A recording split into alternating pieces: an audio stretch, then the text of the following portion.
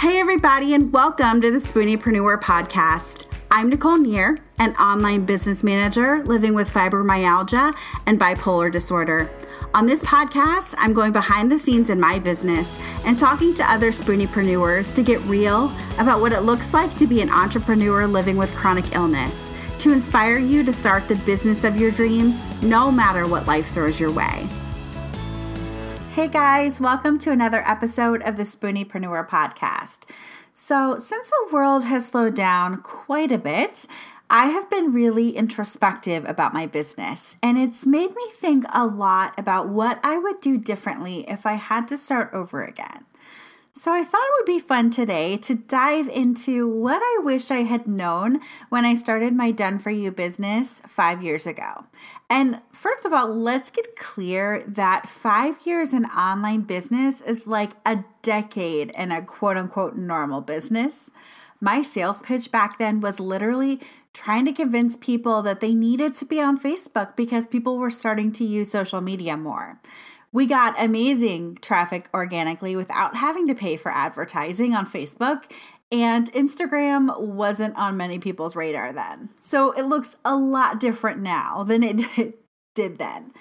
But honestly, the advice that I have for that person doesn't have to do with any of the fancy systems that I would set up or advice about how to pivot my business to anticipate market trends, like none of that stuff.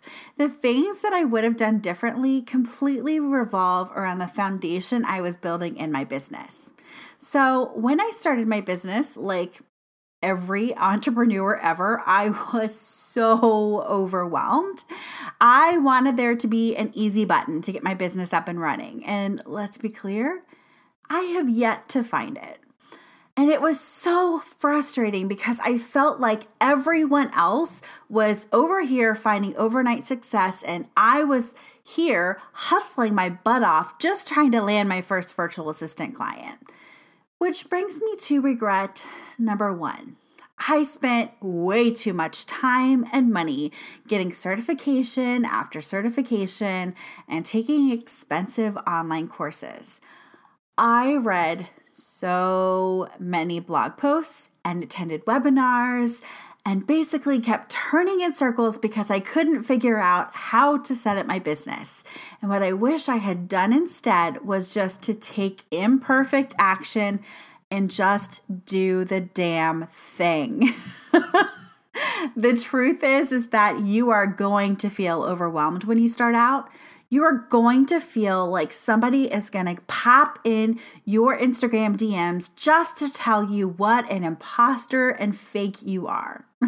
And the only way that you move through this is to get clear about the value that you're bringing to the table. Asking yourself what skills are already in your toolbox. These are the skills that you need to make the most of first. You do have to have a pretty clear idea about what client you want to serve. But I really don't buy all of the advice out there that says that you need to give her a name and know what color her eyes are and what her kids are named. What you do need to know is what type of business she has and what she really needs support with. Dig into the why she needs help and what's holding her back from getting it. That's what you need to know. But I'm encouraging you to spend even more time figuring out how you're going to show up for her.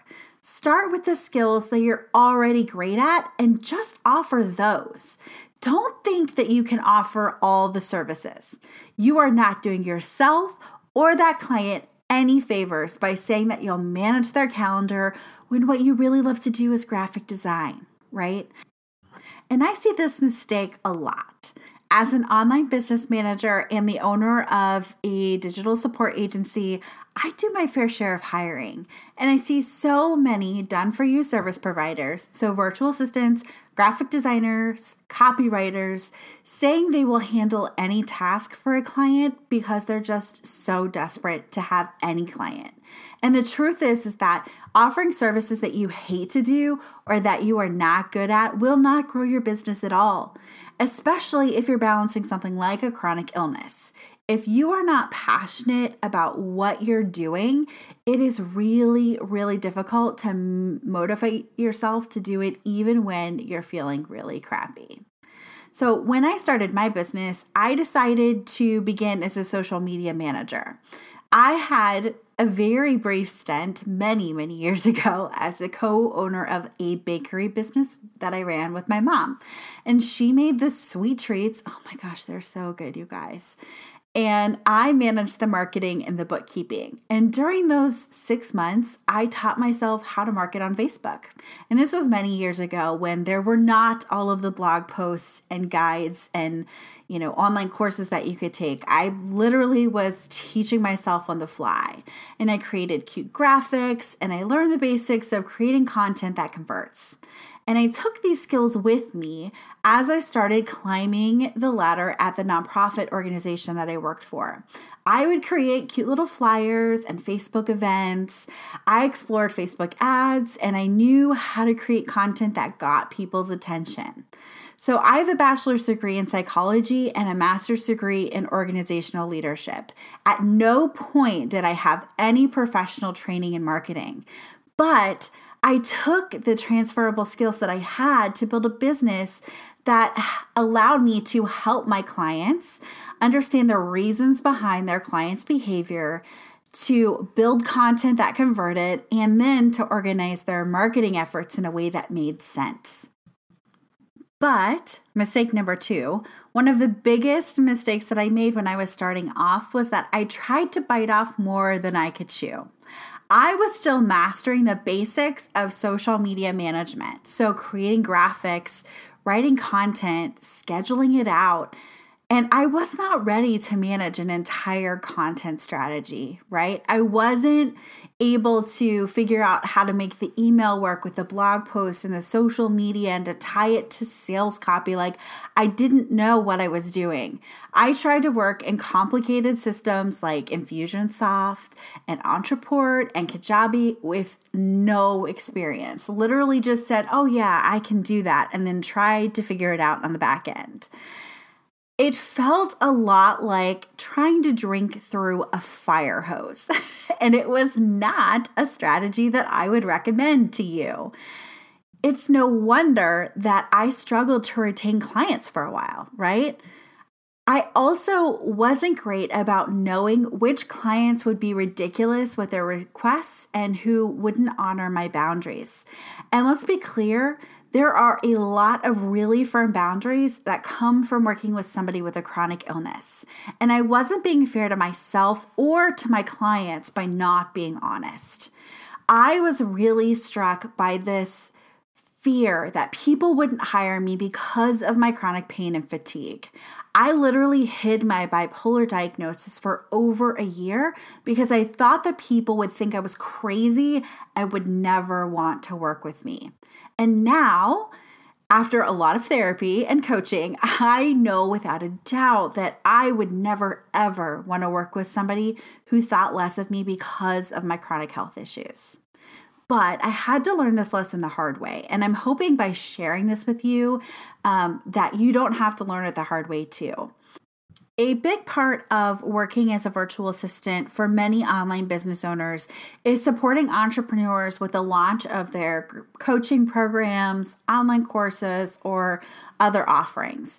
And if you're not familiar with this, launches are 2 weeks of chaos. They're full of webinars and social media blitzes and Facebook ads and email marketing, and they always seem to come with tech glitches and moments where you want to pull your hair out. All hands are on deck, and it is such a high energy environment. And for somebody living with chronic illness, launches are hard, y'all. I continue to have to work in managed launches, and they still take so much out of me. And the first launch that I was a part of, I completely crashed and burned. And to be honest, it wasn't just because I didn't know how to budget my energy or I wasn't listening to my body's cues. I went through a medication change right before the cart for the course opened, and I became a straight up zombie. It was one of the scariest moments I've had. I literally felt like I was a mummy wrapped in all kinds of cloth, and the world was going on outside of me, and I just was trapped. And because of all of this going on, obviously I had to step away from client work for a few days without any notice. This client I was working with was very demanding, but he also made up 75% of my income at the time. And I was very vague with him about my health issues. While he knew that I wasn't 100% healthy, I never shared with him how completely my illness dominated my life. And so during this launch, he didn't take my illness seriously. I didn't share with him how serious it was, and so he didn't take it seriously. He continued to call me and email me, even though he knew I was telling him I was very sick.